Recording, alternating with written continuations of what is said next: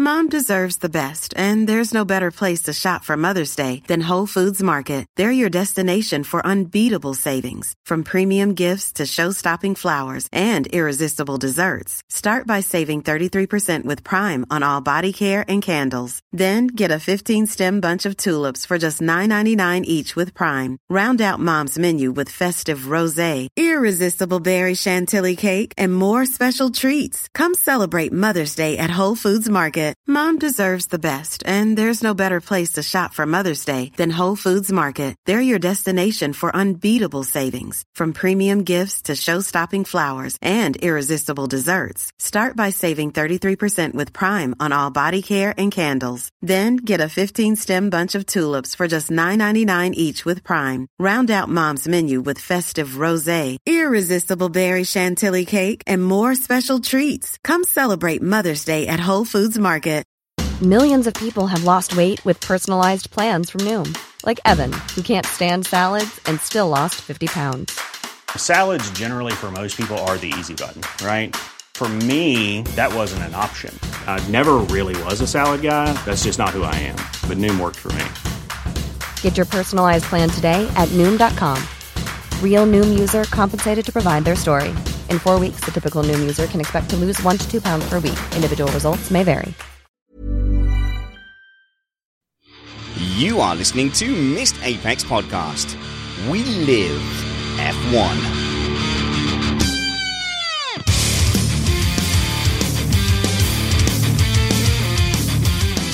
Welcome to Missed Apex Podcast. I'm your host, Richard Spannersready, and I'm joined by Matt Two Rumpets. How's it going, Matt? Oh, it's going great. How's your day? Yeah, I'm feeling a little bit reflective today as we look back. The driver title has been decided, but there's actually loads still to play for this season. It's not the dead rubber we've had in some previous years when the title's been wrapped up early. Yes, well, if nothing else, there's the amazing saga of will Brendan Hartley get to keep his Toro Rosso drive to keep us entertained to the very end. Is that still a thing? Who knows? Does it matter, really? Nope. We are an independent podcast produced in the podcasting shed with the kind permission of our better halves. We aim to bring you a race review before your Monday morning commute. We might be wrong, but we're first. We're also joined by race analyst Alex Jeansy Van Gene. How's it going, Alex? Going all well, Spanners. It's weird to be here when a race hasn't happened, but I'm now can just give you my opinion rather than actually talk about facts. No, I'm going to tell the truth to the listeners. He doesn't want to come on normally when it's not a race review because he thinks, oh, what would I know? I don't read Auto und Sport and keep up with like Reddit posts. But it is good to hear your opinions on a non-race weekend. I must say though, Alex, you are looking like half the man. Your face is all skinny. Where's the cute chubby face? It's all gone with all the running I'm doing. So, yeah, losing weight and we'll see if it works racing when I race next weekend. We'll talk about that more later, but first, we've got a lot of big dirty news to discuss. Big dirty news.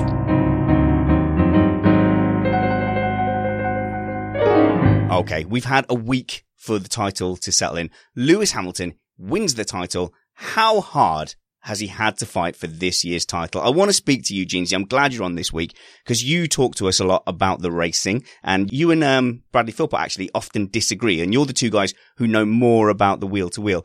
But I want to ask you, do you think that this year has been his toughest wheel-to-wheel battle, title-wise? Wheel-to-wheel. So we've seen a lot of it. Every single time he's come wheel-to-wheel, he's come out on top. I actually don't think there's been a single instance this year where he's not come out on top, and crucially against Seb Vettel. Russia and Monza come out.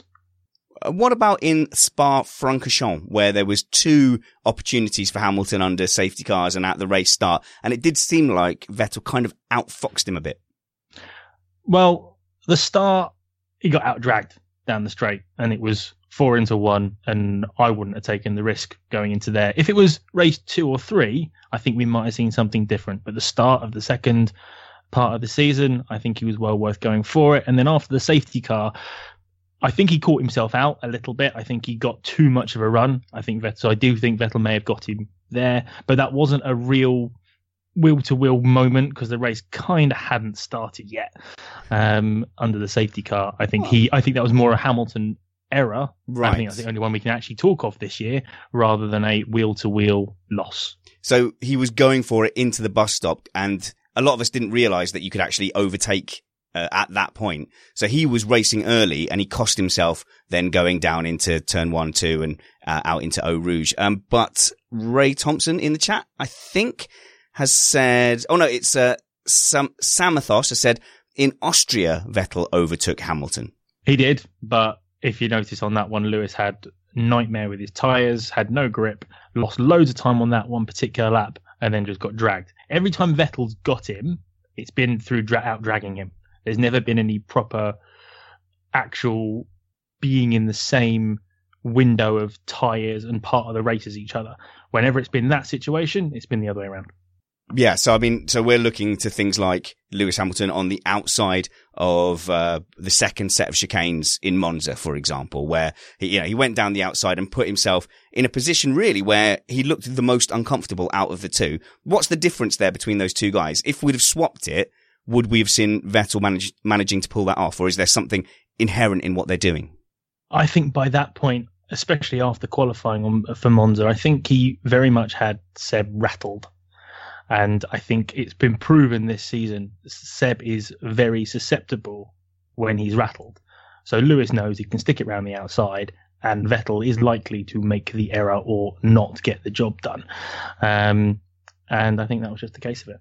Let's go to trumpets then. Dude, what if this had been in like 2011 where Lewis Hamilton was hitting everyone? It's taken a bit of a metamorphosis in Lewis as a top flight F1 driver to be able to pull this season off. 2011 Lewis Hamilton probably wouldn't have been able to do it. No, I don't think there's any way a younger Hamilton would have pulled this off. The car has been fairly non-dominant. If we look at Ferrari, it's been pretty even, Steven. When they've had a good car, it's been very good. But there have been plenty of races where they haven't had the good car, and Lewis has pulled the results. And that's one of the biggest differences.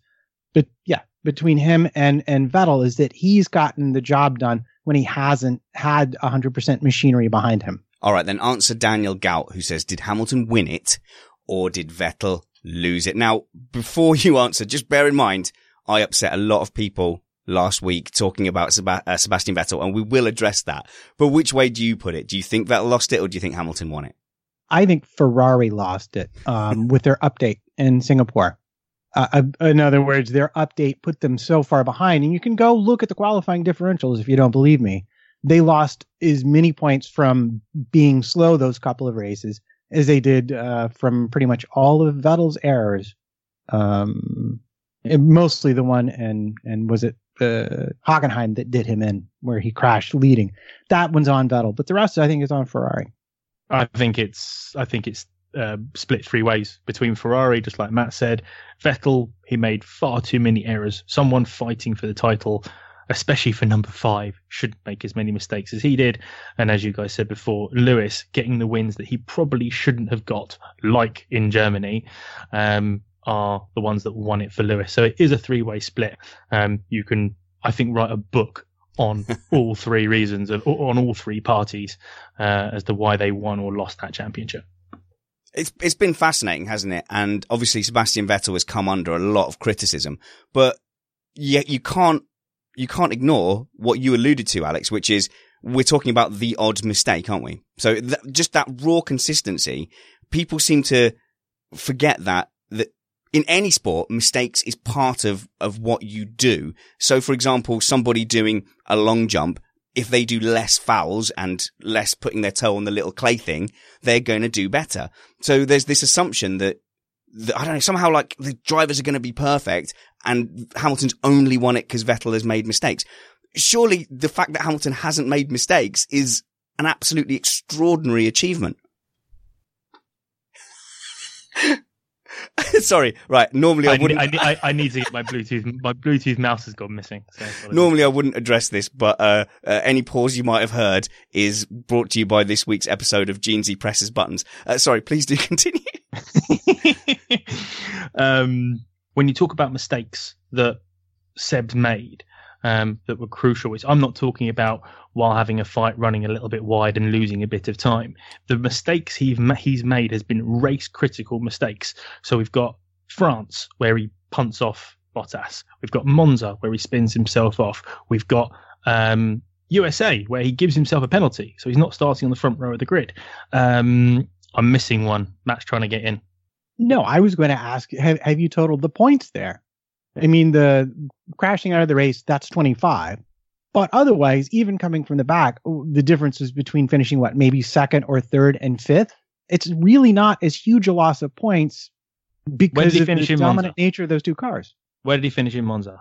Fifth, sixth? Should have won that race. Where did he finish in USA? Fourth? Should have won that race.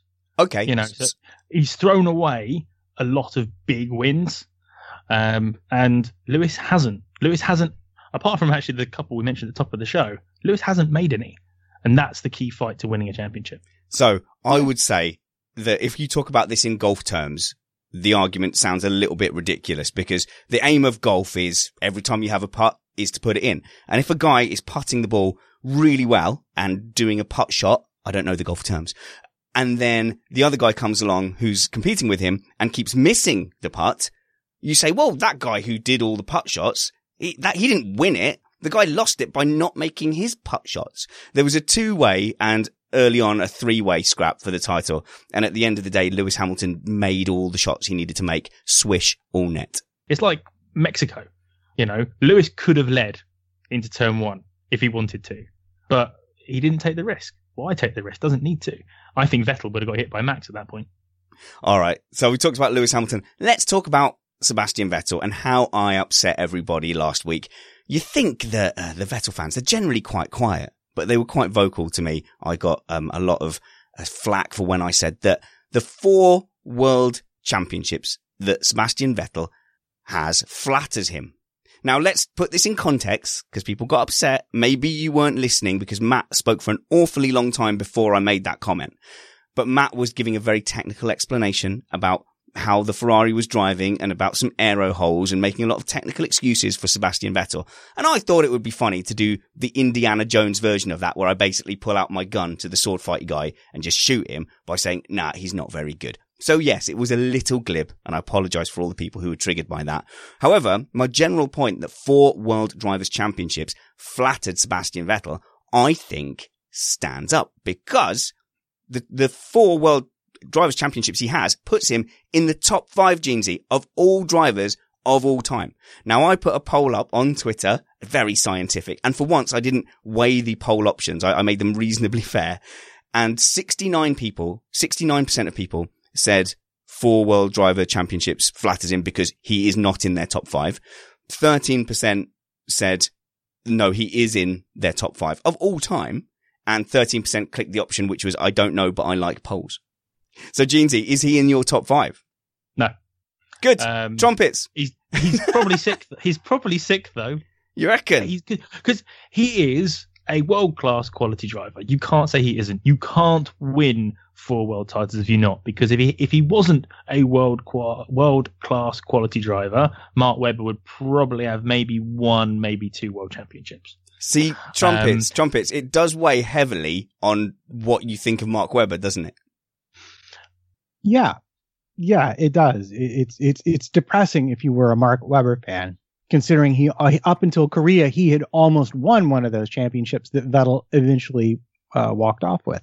And if you're an Alonso fan, you also to this day rue the entry of Petrov into the sport, because there was another one that Vettel wound up with that by all rights looked like it belonged to Alonso up until that fateful pit stop where the strategist forgot there was such a thing as a pit window that you might want to consider with an obstinate Russian in a French car.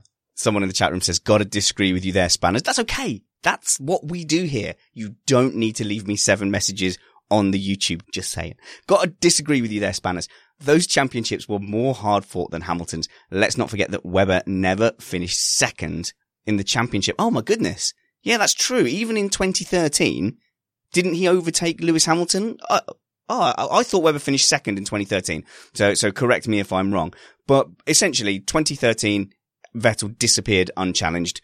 In 2011, he disappeared unchallenged, and Jenson Button in the McLaren was actually second, but a long, long way behind. But when you look at Lewis Hamilton's championships, he has beaten a world champion in every one of those championships, has he not? 2008, he fought. Oh no, sorry. Well, he fought and defeated Raikkonen, didn't he? You mean like in terms of his teammates, or just there was a world champion on the grid? No, just in that title fight. And he had to beat those Ferraris. He had to beat Raikkonen and Massa in those Ferraris. And then he had to beat Rosberg, who eventually won a championship. So that's a bit cheeky. But then he's had to face Vettel in near and competitive machinery. Surely Hamilton's 5 championships are as competitive as any championships that have been won out there. They're not only competitive, and we could drill down and nail reasons why one driver should have not have won a particular. Good, let's do that. I'm personally of the opinion there's a heck of a lot more championships that Lewis actually could have won, that other drivers have won because of other circumstances. 2016, there's plenty of ones. I mean, 2012, he should have won. In 2012, he had 3 major failures from race-winning positions in the final 5 races. Yeah, people forget about that one. He would have won that championship. So he should be on 6 or maybe even touching the untouchable. But it's so difficult. If you win it, all the drivers say if you win a world championship, you deserve it, no matter how it comes. But when you look at it, when you look at the ability that Lewis has and what Lewis has done throughout his 11 years in the sport, I think the guy deserves 5 world titles. Doesn't matter what year they came in. Yes, but my point overall was that unless you put Sebastian Vettel in the top 5 drivers of all time, then obviously being in the top 5 of the World Drivers' Championship therefore logically flatters him. But I didn't at any point say that Sebastian Vettel didn't deserve his 4 World Driver Championships. He fought and won in those years. That's not what I was saying. So don't mind people arguing with me at all. So bring that debate on. Let's talk about who we do think are our top 5 drivers. Matt, do you have a top all-time 5 drivers? Well, fortunately for me, about 7 minutes ago, I actually looked down the page. So I do now have a list of my top 5 drivers. Give them to me. Ascari. Okay. And when were his championship winning seasons? Oh, he was the person, he and Fangio went at it. So we're talking early days. I'm glad you've said that, because I am going to argue this in just a moment. Yes, I know you are. Hamilton, of course. Second. No, I haven't ranked them numerically. I just have a list of my top 5 drivers. Fine. I suppose technically that is keeping within the brief. Clark, Surtees, and there I'm going to go for him because he also won motorcycle championships and a Formula One championship in '64. Which will, I'm so glad you mentioned Surtees, because Surtees proves my later point. Okay, good. I'm sure that it does. And Senna, of course, because how could you not? So you've only got 1 driver from this century in your top 5 of all time? Yeah, that would be correct. Okay, we'll come to Alex's top 5 in just a minute, but I don't think... Oh, here we go. spannersready@gmail.com, all right, or at spannersready on Twitter, or at mattpt55 if you think he's absolutely bonkers. I don't think you can include Fangio or Ascari in your top 5 of all time. Now, people will say you can't compare them across the decades because the machinery was so different. So let's bring this argument in a little bit. I will grant Fangio and Ascari the ability to drive modern Formula One cars as well as they can drive the F1 cars of their period. And Alex, I put it to you that because there's less competition and they weren't fighting their way through ranks and ranks of young go-karters, the amount we have today, that those guys were unlikely, statistically, to have made it in F1 today. It's really funny. I was listening to an interview with Jackie Stewart, and Jackie Stewart banged on about how good Fangio was. And I'm just like, he was 36 when he started, and I just don't believe that anyone who gets into that kind, who gets into a sport at that time in their life can really be considered the greatest and be that good. I think the issue with Fangio is, I'm not denying he wasn't a great racing driver of the period, but I think you put him in a car against anyone on the grid, put him against Stroll, I think Stroll would destroy him. And that's me talking nicely about Stroll, and we all know how I feel about him. But I just don't think it's the same sport as it was then. It was a rich boys club back then, just high-flying people who used to get involved in a sport. And I don't think that someone like that would hold up today at the height of his powers then.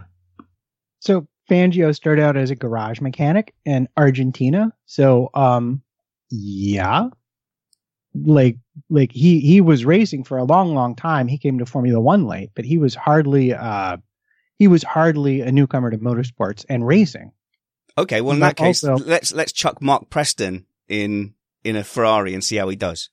I mean, the hair wouldn't fit in the helmet, so we know that's, not technically possible, but do continue. Yeah, no, I mean, first of all, the modern Formula One as a sport hadn't existed. Like you were when it was invented, you're not going to have teenagers coming up in it. But Fangio started out, and he could do most of the engineering on his own car, which you would have to admit most drivers today wouldn't be capable of, although there are a couple who do have those skills and qualifications. But I think I like the way Ascari drove better, and I think he had more talent. He was faster. In fact, Mike Hawthorne, the first champion from Britain, said that he thought Ascari was faster than Fangio. And frankly, that's good enough for me, because if there's anyone who was an expert and he raced against them and who would know, it would be him. So yeah, I will give him that. And in that era, in those cars, which are decidedly different than today's cars, yeah, I think he deserves a nod, because this was when the sport was in its very infancy. So sure. That's why he's on my list. Are you giving him a nod, or are you saying he was in the top 5 best drivers of all time? I'm saying he's in the top 5 because the sport was being invented as they went. And again, to win a world championship means you deserve it. So there. Fair enough. You highlighted John Surtees, for example, who was able to win championships in Formula One and motorcycling. Yeah? Motor bicycling, yeah. I assume it's called. I don't know anything about motorcycling. It's witchcraft and weird. But you would be less likely to be able to do that today because of the amount of specialization that is required to be able to compete that competitively in both sports. Surely the fact that you have somebody winning both those championships in that era proves that it was easier, not easier as in on track in the moment, but as in easier over the form of a career to pick up those titles. You could make that argument if anyone had ever done it ever except for him, but only he had done it. So I think that means that perhaps he was just that good. And he would have done that today and been able to do that today. I have no idea because, of course, he's not racing today. He raced back then.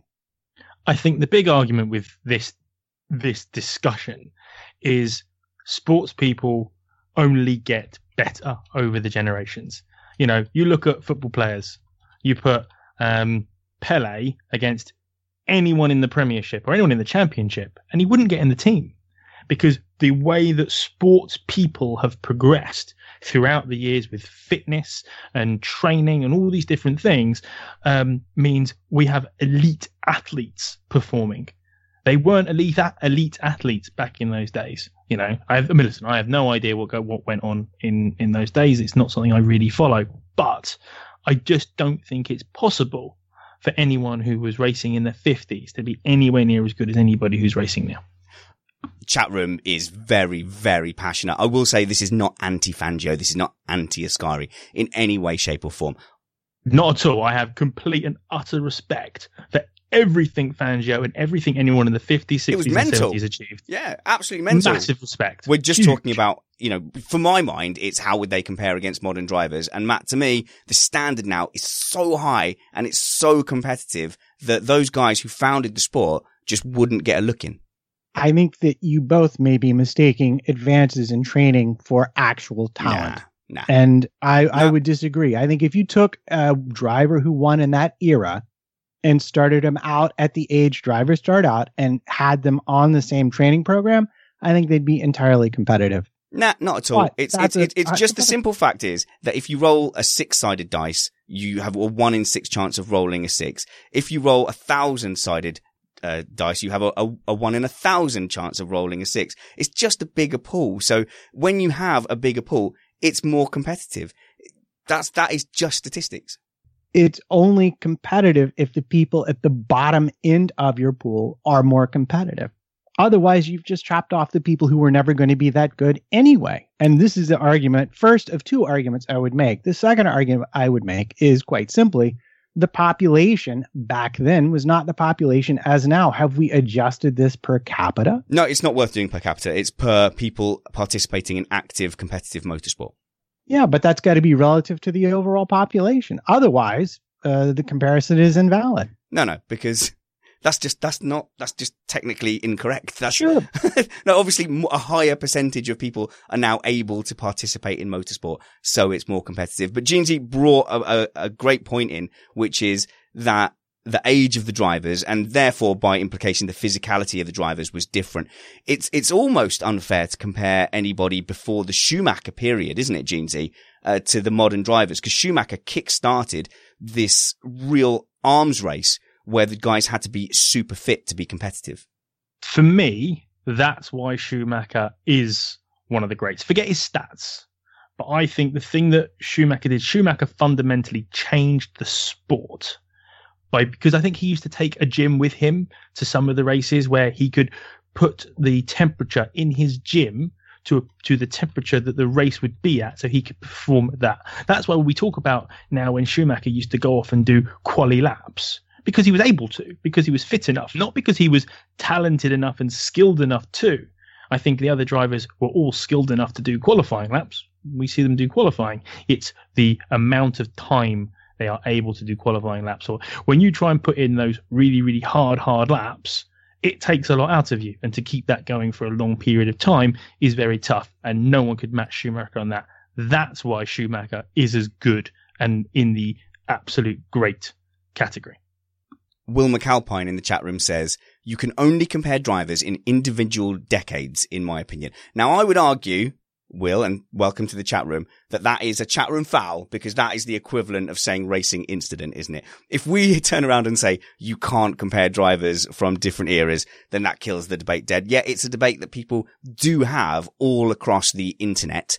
So yeah, it's worth having. It's interesting to see how the sport has evolved. Personally, I don't look a lot further back than Prost Senna when I'm thinking about modern drivers. So when I think of my top 5, I am thinking from, well, my lifetime, which is reasonable. And I'm 38. I'm no spring chicken. And I do notice, Alex, that your top 5 is all from that era. Perhaps when I post these debates and these polls, I should say, who is your top 5 drivers this century or since 1990, something like that. And then put Sebastian Vettel's 4 World Drivers' Championships in that context where he's top 4. I've said a lot of things, Jeansy. What I'm after is your top 5. So my top 5 is probably going to cause some controversy, but starting with number 5 is Alain Prost.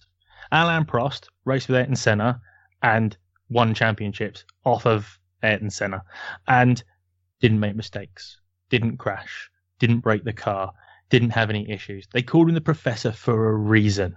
So that puts Prost at number 5 for me. Number 4, I'm going to get some flack for this one, but is Michael Schumacher. For the reasons I said before. He is a great in the sport, but I think if you look at the seasons that he was winning his championships, look at the field. Go and look through the drivers that are in those 5-6 years where he dominated. Have a look at them. And I really believe you'll go and look at them and go, actually, he didn't race the best amount of people. And the guys that were great, the Montoyas, the Raikkonens, didn't have equipment to go after him. Which season was it where Raikkonen had a really fast car, but it blew up every race? Yeah, I mean, you're describing a lot of the late 90s Ferraris there. So, yeah. Of course, but that's what I mean. So if he'd had competition with ability and cars, it might still be 3 or 4 championships, but maybe not the 5 or 7 that he now has. Alex, I'll get to Schumacher in just a second, but Othniel makes a great point in the chat room. To the people who are complaining that we shouldn't be making these comparisons, he says it's okay to compare drivers until Hamilton puts his name in the hat. I think that is a reasonable point, because people have always been happy to talk about Fangio as one of the greats, talk about Senna being one of the greats. But when you talk about, is Hamilton the greatest of all time, a lot of times you're greeted with, well, it's not worth comparing over the eras. So I think that's a reasonable point there from Arthnell. When we go to Michael Schumacher, am I older than you, Jeansy? I'm not sure. Similar age. You're like 34. Don't nod so viciously. You're 34. So it's not that much older. You're like 5 years older. But I was very much an alert and woke teen, if you like, when Michael Schumacher just blatantly turned in and wiped out Damon Hill on purpose, in my eyes. And at the time, it wasn't that sure. It wasn't that obvious, but he took out Damon Hill's wishbone. Both cars didn't finish. Michael Schumacher took the championship. A couple of years later, he tried to do the exact same move again. And that kind of highlighted, oh, no, now it's kind of obvious that he did that on purpose. He got disqualified from that championship. But to my eyes, Jeansy, really, he should have been disqualified from that championship with Damon Hill as well, which kind of taints it. And he does have a reputation for being a little bit, what do you call it? I don't want to say the C word, but he did have a reputation for really pushing things to the limit. And Jacques Villeneuve, who I really agree with when it suits me, did say that perhaps some of his titles are tainted by that attitude. Totally.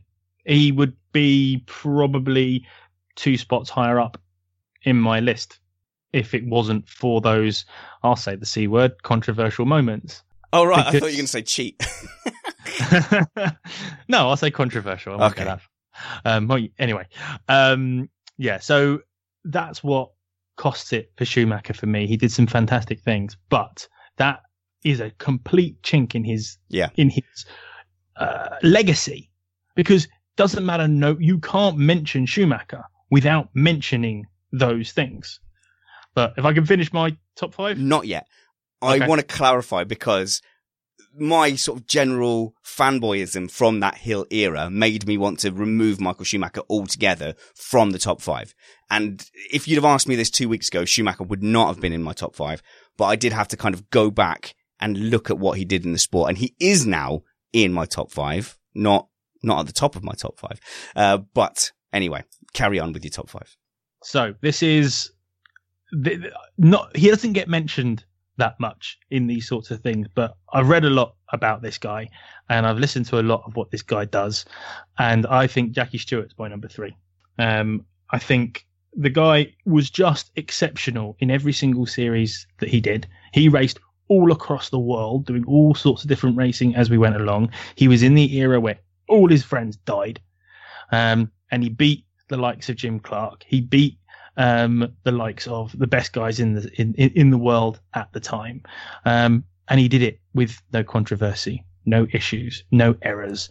And that puts him in such a high level of greatness. I'm a massive fanboy too, and I met him and I got really excited when I met him. But I do think he is definitely up there in my top 3. And then you've got Hamilton as your number 1 and Senna as your number 2. This year, I genuinely put Lewis as number 1. And there's reasons for it. So you talk about absolute outright speed. Well, he's got his pole positions, and Senna was the man at that. And I think he's beaten Senna. Yes, Senna died prematurely and probably would have had more, but would he have had more than what Lewis has done? And can anyone really doubt Lewis's out and out 1 lap speed? He's got the consistency of the Prost, of the Jackie Stewart, the guys who don't make mistakes, don't do lots of silly crashes, excluding 2011.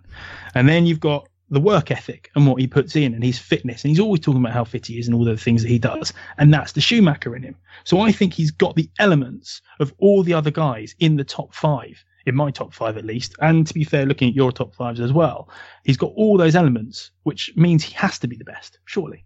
Cool. And I will... God, we're going to get accused of being so ham-fossy, aren't we? Right, my top 5, quickly, just for the record, and you can argue with me later because we've got some news coming up, is Hamilton, Senna, Alonso. Can't believe Alonso didn't make your guys' lists. Just a fantastic racer. That dude came in and was a phenomenon. He was a whirlwind in Formula One, whether or not he's only got 2 titles. He was brilliant, and the year he beat Schumacher was an amazing thing to witness. But over the course of a whole career, I don't think you could say he equaled Hamilton or, possibly even even Vettel. You could say he had more potential and more talent, but if you look at his actual career, yeah, he's also made some mistakes that Hamilton hasn't.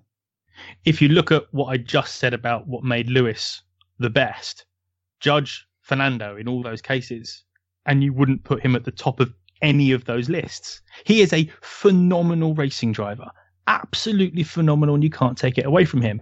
But he hasn't done that consistently over his whole career. He's had good performances, but he's not up there in the top 5. He's probably 6th or 7th. The chat room is amazing. We haven't brought up Niki Lauda at all as someone to consider. Okay. I am not convinced. Oh man, I don't want to.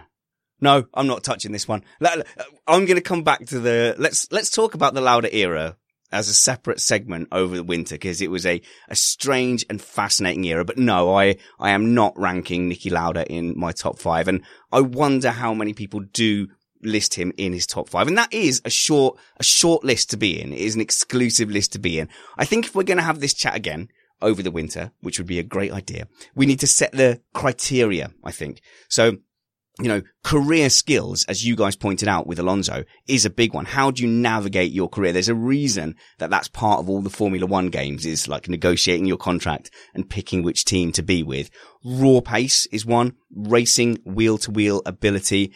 And I think the key one, when I am assessing who is in my top 5, I'm talking about who would win one-on-one. You put those two guys in the same team, right at the front of the grid. Which one of those guys comes out world champion? And when I think of Fangio with talent adjusted, with ability and technical ability adjusted so he can drive an F1 car in the modern day, I think statistically he's not going to stand a chance against Lewis Hamilton. So that doesn't do down his achievements in the day, because those boys were mental. But what it does say is he wouldn't be an all-time top 5 driver. And that's what we're talking about here. So we'll revisit this. We absolutely will. But not before we catch up with our good friend, Matt Trumpets, for whom none of this would be possible without. Hey, it's Paige DeSorbo from Giggly Squad. High quality fashion without the price tag. Say hello to Quince. I'm snagging high-end essentials like cozy cashmere sweaters, sleek leather jackets, fine jewelry, and so much more. With Quince being 50 to 80% less than similar brands. And they partner with factories that prioritize safe, ethical, and responsible manufacturing. I love that. Luxury quality within reach. Go to quince.com/style to get free shipping and 365-day returns on your next order. Quince.com/style.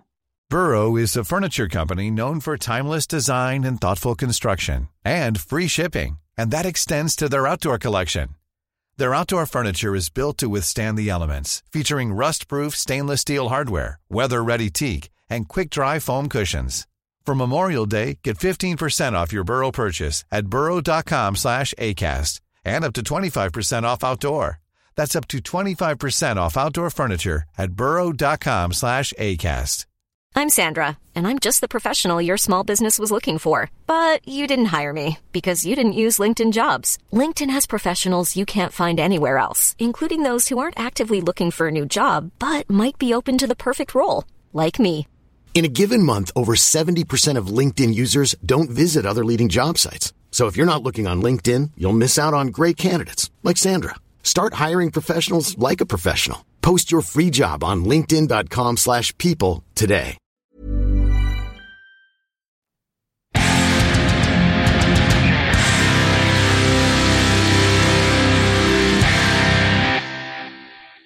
Matt Trumpets, the stalwart of Missed Apex podcast. You look like you should be a smelly man, but having embraced you and sniffed you, you are fragrant as a spring day in Lancashire.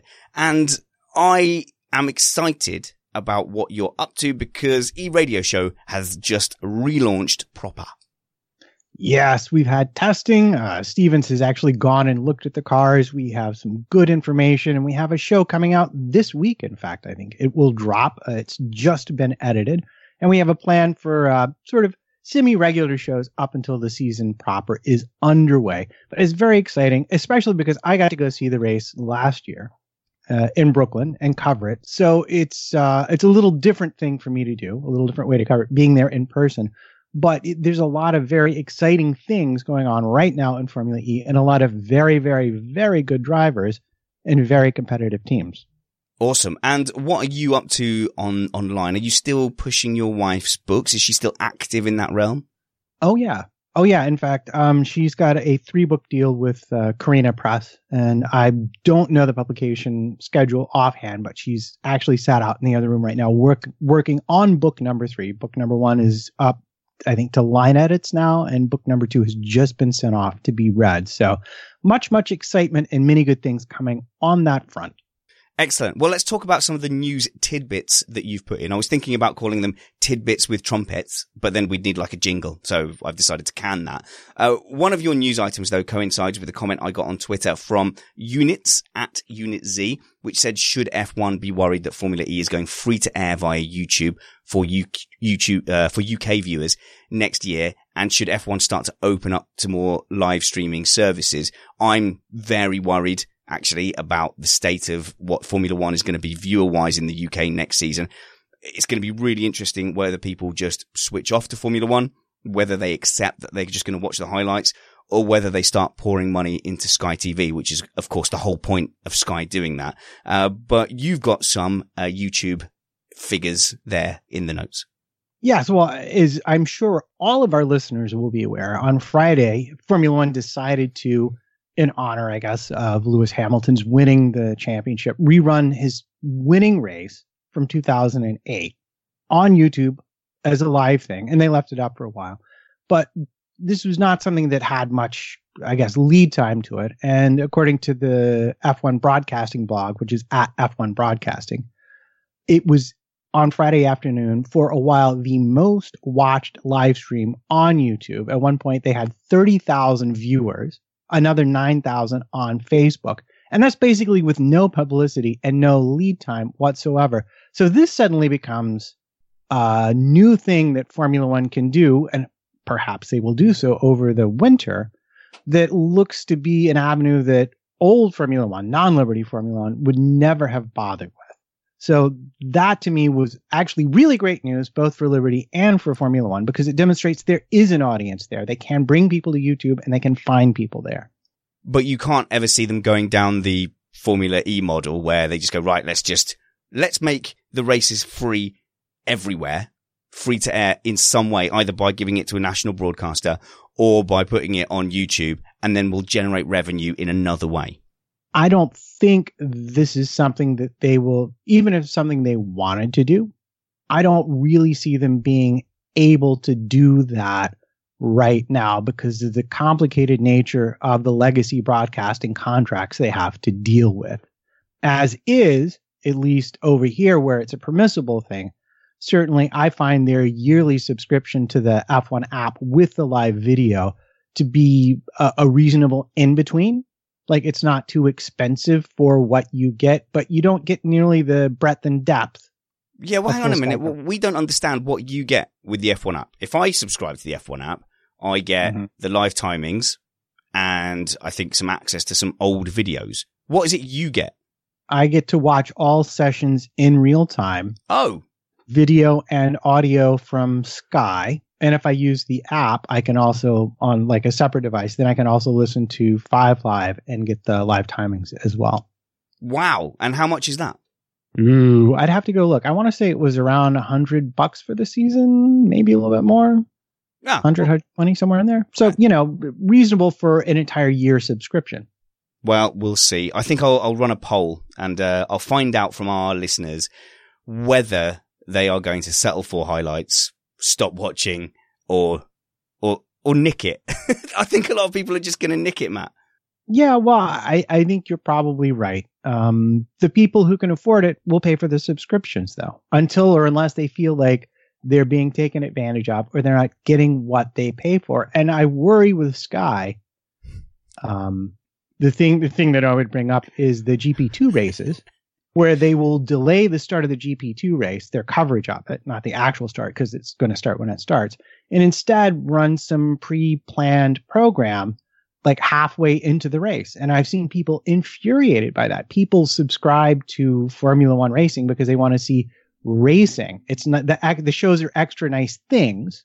All the produced bits around it is fine, but you better be there for the actual racing when it happens, because that's the only reason to pay for a sports channel. Otherwise, you just watch it some other time online or some other source. There's a lot of hashtag Nick It in the chat room, but a lot of people will turn to piracy, and it's not always a bad thing. For example, Game of Thrones takes great pride in the fact that it is the most pirated TV series of all time, I think. Now, I know Jeansy is a big fanboy of Sky TV, and yes, of course, they do a good professional service, but I was one of those people that was very angry about it being removed from free to air.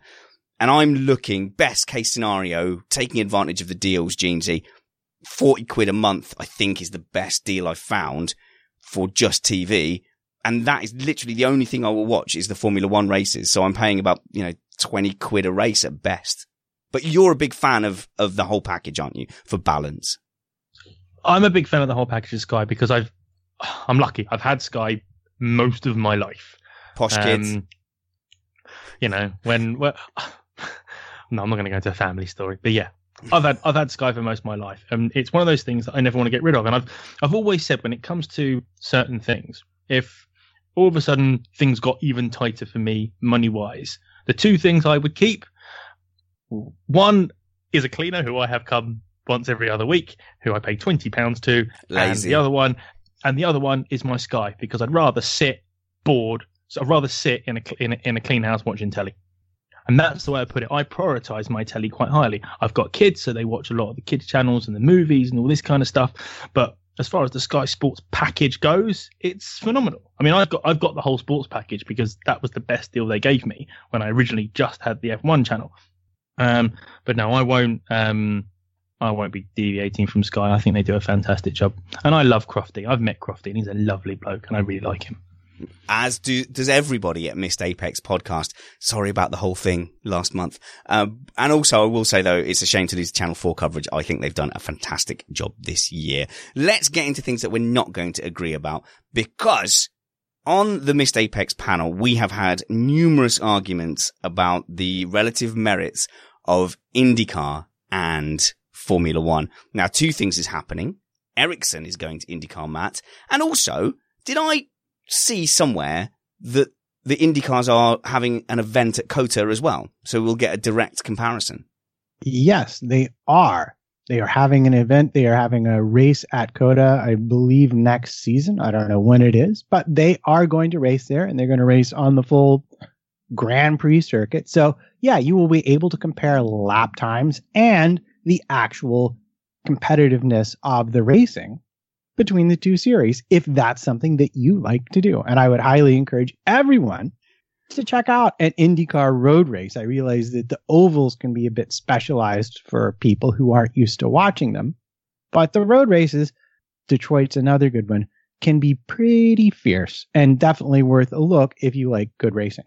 Okay, so as someone who doesn't follow IndyCar, I am generally informed by people around me who are into motorsport that overall, the driver quality or the driver competition, although high, isn't up to Formula One. So I am given the impression that generally if you took a spread of 10 drivers from Formula One and put them in IndyCar, and you did the reverse IndyCar to F1, generally the Formula One drivers would do better in IndyCar than the Indy drivers would do in F1. Are you going to tell me I'm wrong?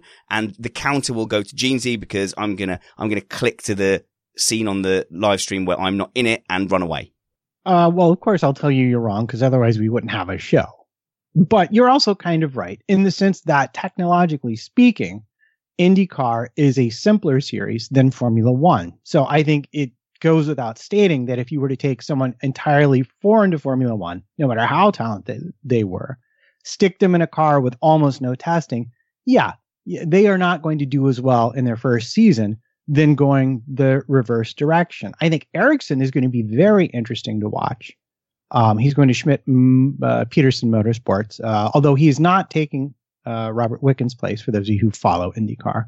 This is his own car he's got there. but he'll offer a nice comparison. He has scored points. He's stuck around a long time.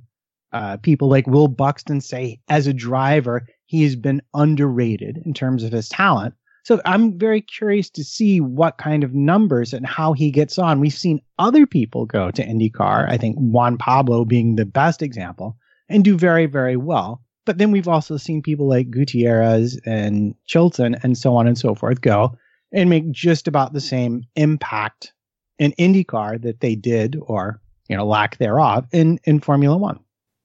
So, IndyCar versus F1. Here we go. Listen, it's one of those difficult situations where the elite in motorsport go to Formula One. That's it. And I'm pretty much certain if you put to any driver on that grid, if they could really go and end up in a decent team in Formula One instead of IndyCar, I think they'd be there in a heartbeat. Sebastian Bourdais was a prime example. He got given the opportunity to go F1 from a series that he was dominating, and he absolutely failed. But I am actually almost willing to put this conversation on pause to see how well Ericsson does. And if Ericsson is constantly running at the front, or there or thereabouts, and in for a championship shout, it kind of proves the point, really, doesn't it? Yes. And there's no C for him to go get in.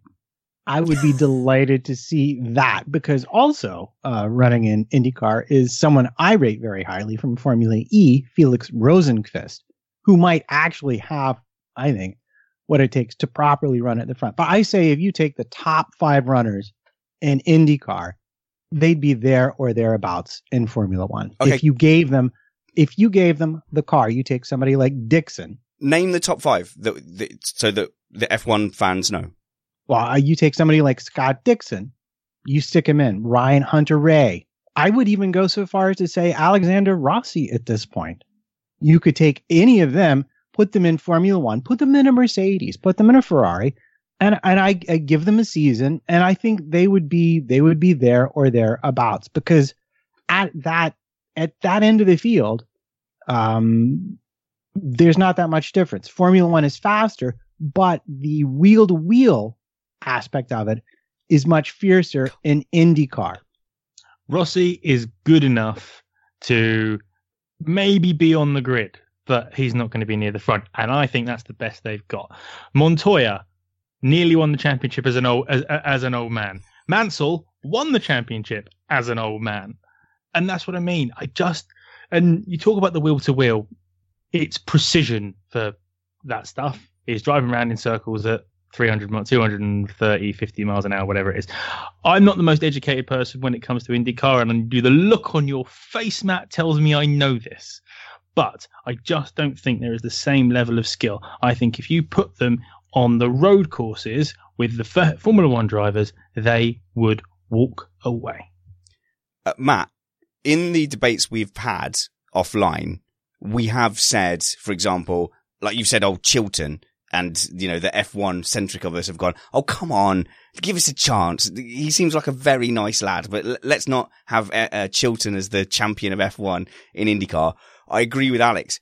Marcus Ericsson, as much jip as we've given him as an F1 driver, he's still a quick lad. Would you be happy if we are happy to use that as a marker when he goes across? Still very much in the prime of his career, if you like. This is a very fair comparison. I think how he does will be very interesting for all of us to see. But if you're asking top drivers is going to be Scott Dixon. Yeah. Ericsson gets a season to settle in, though, right? Willpower, Scott Dixon. Those are the guys who would be successful in Formula One too. And yeah, I wouldn't bring ovals into it because it's an entirely different skill. Okay, but we're going to give Ericsson a season to get in, aren't we? Because you wanted that for your guys coming over. Let's go on a little bit, because Robin Fisher got in touch on Twitter at SpannersReady, at MissApexF1, at MattPT55, and at Alex Van Gien, who points out that there is going to be a car swap between Fernando Alonso and Jimmy Johnson. I don't know Jimmy Johnson, so I'm going to go over to you, Matt. However, it was a lot of fun when, is it Tony Stewart and Lewis Hamilton swapped between a NASCAR and a McLaren F1? Yes, this is a thing that they like to do every so often. And Jimmy Johnson is a very highly rated and quite successful NASCAR driver. So I think everyone's very much looking forward to it, getting into entirely different kinds of cars and seeing what sort of havoc they can wreak around the circuit. Did you see the Tony Stewart one? Not live, but they did. They made a commercial out of it. It was good fun. Yeah, it was good fun. I think they both had a good time, but I don't think there was any pretense that the driving standards matched up. And I don't think they're going to do that this time, are they? Well, I don't know exactly what they have plans, but no, again, Formula One is such a specific thing that if you've been doing it your whole life, you naturally have a huge advantage because there's about 1 million twiddle dials to be turned at every corner. Yeah. Twiddle dials. I like that. We've had here, I think, a taste of what we're going to be doing over the winter. We're going to be exploring a lot of subjects, top 10s, driver comparisons. We're going to be looking back a lot at this season, looking forward a lot to the next season. A lot of podcasts do shut down over the winter and say, no, we're just going to cover the races. We keep you occupied all through the winter talking F1, and we never see it as a drag. We never sit there and go, there's nothing to talk about. When will testing start? Obviously, we're looking forward to the new Formula One season, but for us, it's an opportunity to actually spread our wings a little bit, isn't it, Matt? And talk about things without the restriction of a title fight or a full race season driving the content. Yeah, no, it always is. And I think that's what has set us apart and where we have gained many of our loyal followers and listeners. Yeah. Or not so loyal, or people who like to just yell at us for being stupid and wrong all the time. But that's good. I like that. That's fine. It is. Yeah, definitely. The winter has been a great time for us to improve on a personal level, as a show level, and also to bring in people who are looking for F1 content over the winter. If you are someone who does tune out from Formula One podcasts, then the greatest gift you could give us is to stay subscribed to us between the end of the season and the next season. And then that means that we definitely won't lose you when the next season pops up. Right then. We're not into the winter yet, though, are we, Matt? Because there are still things to fight for. How seriously are Mercedes and Ferrari taking this constructors' fight? And why aren't Mercedes using their new fancy wheel drum? I know Ferrari kicked up a bit of a stink about it, but surely that's all done with now. For these next two races, they're going to have super wheel drums with spikes on the side and everything, so they can go wheel to wheel Mad Max Fury Road style. Yeah, well, it's an interesting thing. We found out after the race that Mercedes once again chose not to run their super trick, amazing, keep the tires at correct temperature wheel drums. It may or may not also be an aerodynamic movable device, according to at least Ferrari, if nobody else, where Binotto may or may not be leaving, if you believe Arriva Bene or not. Sorry, did I get that all in 60 seconds? I hope so, fans of the 60-second thing. Yeah, no, we don't know why they didn't run it, but likely because they didn't want to deal with the protest, which, as the stewards pointed out, even though we're making this decision, stewards' decisions like this are still open to protest. But the problem that Toto Wolff said they had in Mexico wasn't the rears, although if you look at a picture of their rears, they did not look healthy. But the front of the car was where they suffered their tire woes, and they were woeful indeed. They basically swapped places with Red Bull if you look at race pace. And yeah, ouch. Going to be interesting to see if they figure that out for Brazil, where the weather can also be less than helpful to them at times. Do we know the maths? The maths of... Sorry, let me put it in American. Do we know the math of the World Constructors' Championship? I believe, I'm reliably informed, that Mercedes only have to stay in total within 11 points of Ferrari in Interlagos. So whatever Ferrari score, Mercedes have to score that minus 11 at least, and they are World Constructors champions. See, I thought you were talking about the maths of the wheel drums, and I was going to say, I know Ferrari has a new 1,400-hole brake disc that they are running. No, I can tell you more about that. That is insanely boring, and we save that for a specific show, Tech Time, with you and Matthew Summerfield at Summers F1, so that can be penned off in its own little void of just tech blandness. I don't understand the wheels, so I don't want to hear it. Yeah. Anyway, no, I believe the spread right now is 55. Obviously, you get 43 points if you take first and second. So even finishing third and fourth, there's not really an easy way for Ferrari to come back in these last two races unless there's mechanical failure or accident involved. But it's not over technically. Yeah. Chat room says it's 13 points that they need to not be outscored by in order to win the title. So how do we think that race is going to go in Brazil, Jeansy? Are you willing to put your racing expertise on the line and make a prediction for basically the whole grid, all the events, lap by lap? Go. Do the race review now using your savant powers. Okay. If it's dry, I think we'll see a Ferrari win. And it will be Sebastian. If it's wet, I think of course it will be Lewis, followed closely-ish by Max, as long as they don't put it in the wall. But I think Brazil, coming from my point of view, which everyone knows is a Lewis Hamilton point of view, Brazil has not been the greatest of hunting grounds as far as victories go for Lewis Hamilton. So no, I think we'll see Ferrari win this one with Seb, and Lewis might be second, and Kimi will be third. I agree, and I'm not willing to put my my credentials on the line here in this format. However, stay tuned because me and Matt have a little more time together now to spend arm in arm recreating moves from Strictly Come Dancing, but also to record some prediction shows and a little bit of extra content, some that will go on the main feed, some that will be just for our Patreon backers at www.patreon.com/MissedApex. Alex Jeansy Van Gien, thank you for joining us today. Where can people get in a go-kart and actually compete with you soon? So to compete with me, it's a series called Kart Sport, which is a great little karting club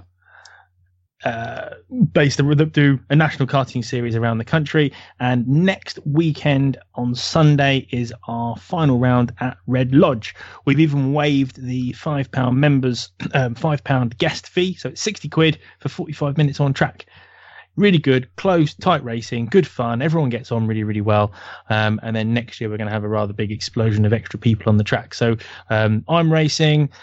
Stephen Williams, who's part of Missed Apex races, and a couple of the guys who've been to some of the Missed Apex events are coming as well. So if you want to come down, go to covkartsport.co.uk, click on the race entry thing and click race entry.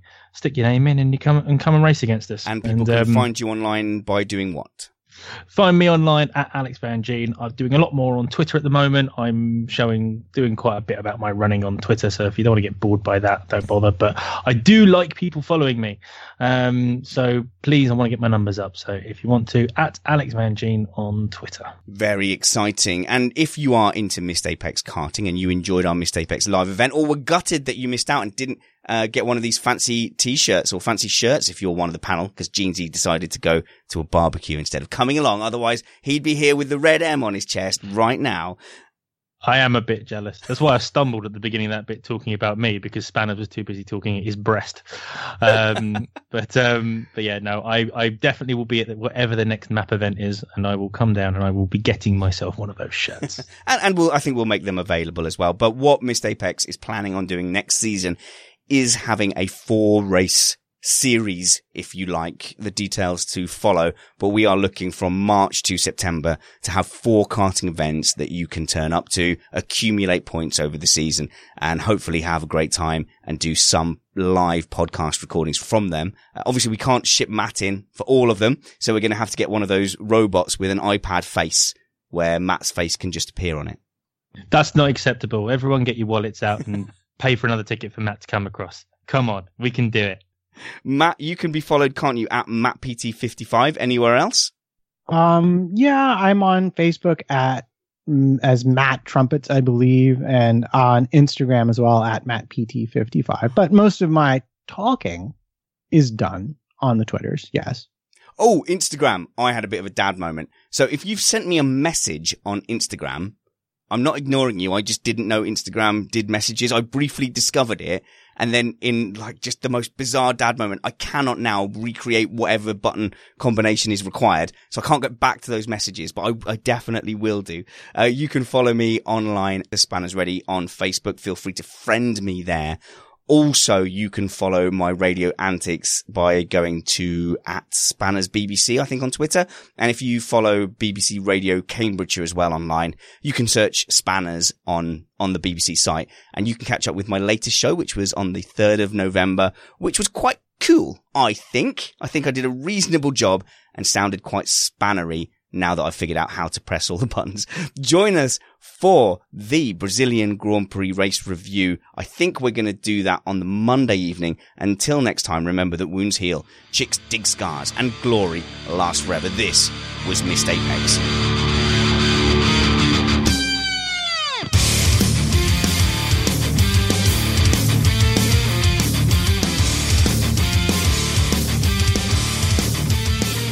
And I forgot to say that tomorrow, Monday, we will be doing a daytime live stream with Joe Saywood. So you can catch us live at 1 p.m. UK time, or you can catch that on your feed. A daytime show with Joe, my goodness. I wonder what Joe's like in the daytime. And of course, Matt, he's looking at me with those eyes as if I would ever forget a whole segment of our show that I really, really love. Actually, I'm a little bit insulted the way he's looking at me all judgingly. I haven't forgotten at all. I just decided that we should do it once the show is completely over. Hey, Matt, who is the winner of this week's Comment of the Week? I don't know why I forget. It's like a disease. Yeah, I was actually raising my hand about something else, but since you ask, since you ask, I'm going to roll back to the top, where apparently my grumpiness prompted Warren M to say, "Thanks, Kimmy." I mean, Matt. Right. No, that needs explanation, because the chat room were all like, "Oh yeah, Matt's all like happy or whatever," and I'm like, "No." Before the show starts, Matt is the grumpiest old curmudgeon in history. The second I click stop, it's all moaning and complaining, yet people still think like I'm the irate one and he's all happy. It's a lie. Yes, you can compare hours and hours of video evidence and decide for yourself, sports fans. To be fair, Spanners, you're just as miserable throughout the day anyway. God, if these people could see our WhatsApp chat. I think I'm going to have to chuck Sarah in there too for Grumpet. Sounds like a tea time snack, apparently. This is also a nickname I've now earned. Christopher Fonseca in with Surtees would have been the GOAT if he won the Triple Crown, but he didn't, so he isn't. Top 5 being Graham Hill, Alonso Montoya, Triple Crown being the criteria, because we know that Spanners loves that. I think I think that is not a genuine comment. I think he's trying to trigger me. He succeeded. Well done. All right. Neuropean is in with Gasho, Stroll, Ericsson, Manor British Rich Guy, and Bador for his top 5. Will McAlpine is in with Alex does look like a slightly balding Daniel Ricciardo. Harsh. That is body shaming. I do not approve of that. Ray Thompson. Right, he's banned. He's got to go. Done. Time out. Unsubscribe. Get out. Ray Thompson is in with At the End of Show Music. Someone needs to add Meow Man sound effects, which I think could be very effective. But I believe, where did we go? The winner is going to have to be EMH 2212 for hashtag Purloin It. Explain why that's funny. Oh, gosh, I have to do that too. Yeah. Well, because we were talking about the loss of free to air and how people might possibly react to that. And he had several good ones, but I'm picking that as the winner. Purloin It. I'm not intelligent enough to find that. Me neither. All right, fine. How about we go with trumpets? How could you imagine that Spanners would ask a follow-up question about tires? Who did that? That was also EMH 2212. Like I said, he had multiple lottery tickets today. Well, I think that his multiple nominations flatter him. Do you put EMH in your top 5 commenters? Well, you can't take away this one. He wins. Comment of the Week. We're out. But unlike previous Sundays, when we're out, I don't have to get up for work tomorrow. A lot can happen in the next 3 years. Like a chatbot may be your new best friend. But what won't change? Needing health insurance. United Healthcare Tri-Term Medical Plans are available for these changing times. Underwritten by Golden Rule Insurance Company, they offer budget-friendly, flexible coverage for people who are in between jobs or missed open enrollment. The plans last nearly 3 years in some states, with access to a nationwide network of doctors and hospitals. So for whatever tomorrow brings, United Healthcare Tri-Term Medical Plans may be for you. Learn more at uh1.com. Planning for your next trip? Elevate your travel style with Quince. Quince has all the jet-setting essentials you'll want for your next getaway, like European linen, premium luggage options, buttery soft Italian leather bags, and so much more. And is all priced at 50 to 80% less than similar brands. Plus, Quince only works with factories that use safe and ethical manufacturing practices.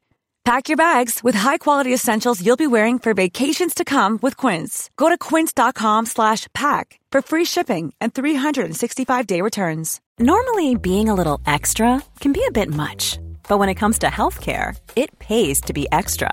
And United Healthcare makes it easy with Health Protector Guard fixed indemnity insurance plans. Underwritten by Golden Rule Insurance Company, they supplement your primary plan, helping you manage out-of-pocket costs without the usual requirements and restrictions like deductibles and enrollment periods. So when it comes to covering your medical bills, you can feel good about being a little extra. Visit uh1.com to find the Health Protector Guard plan for you.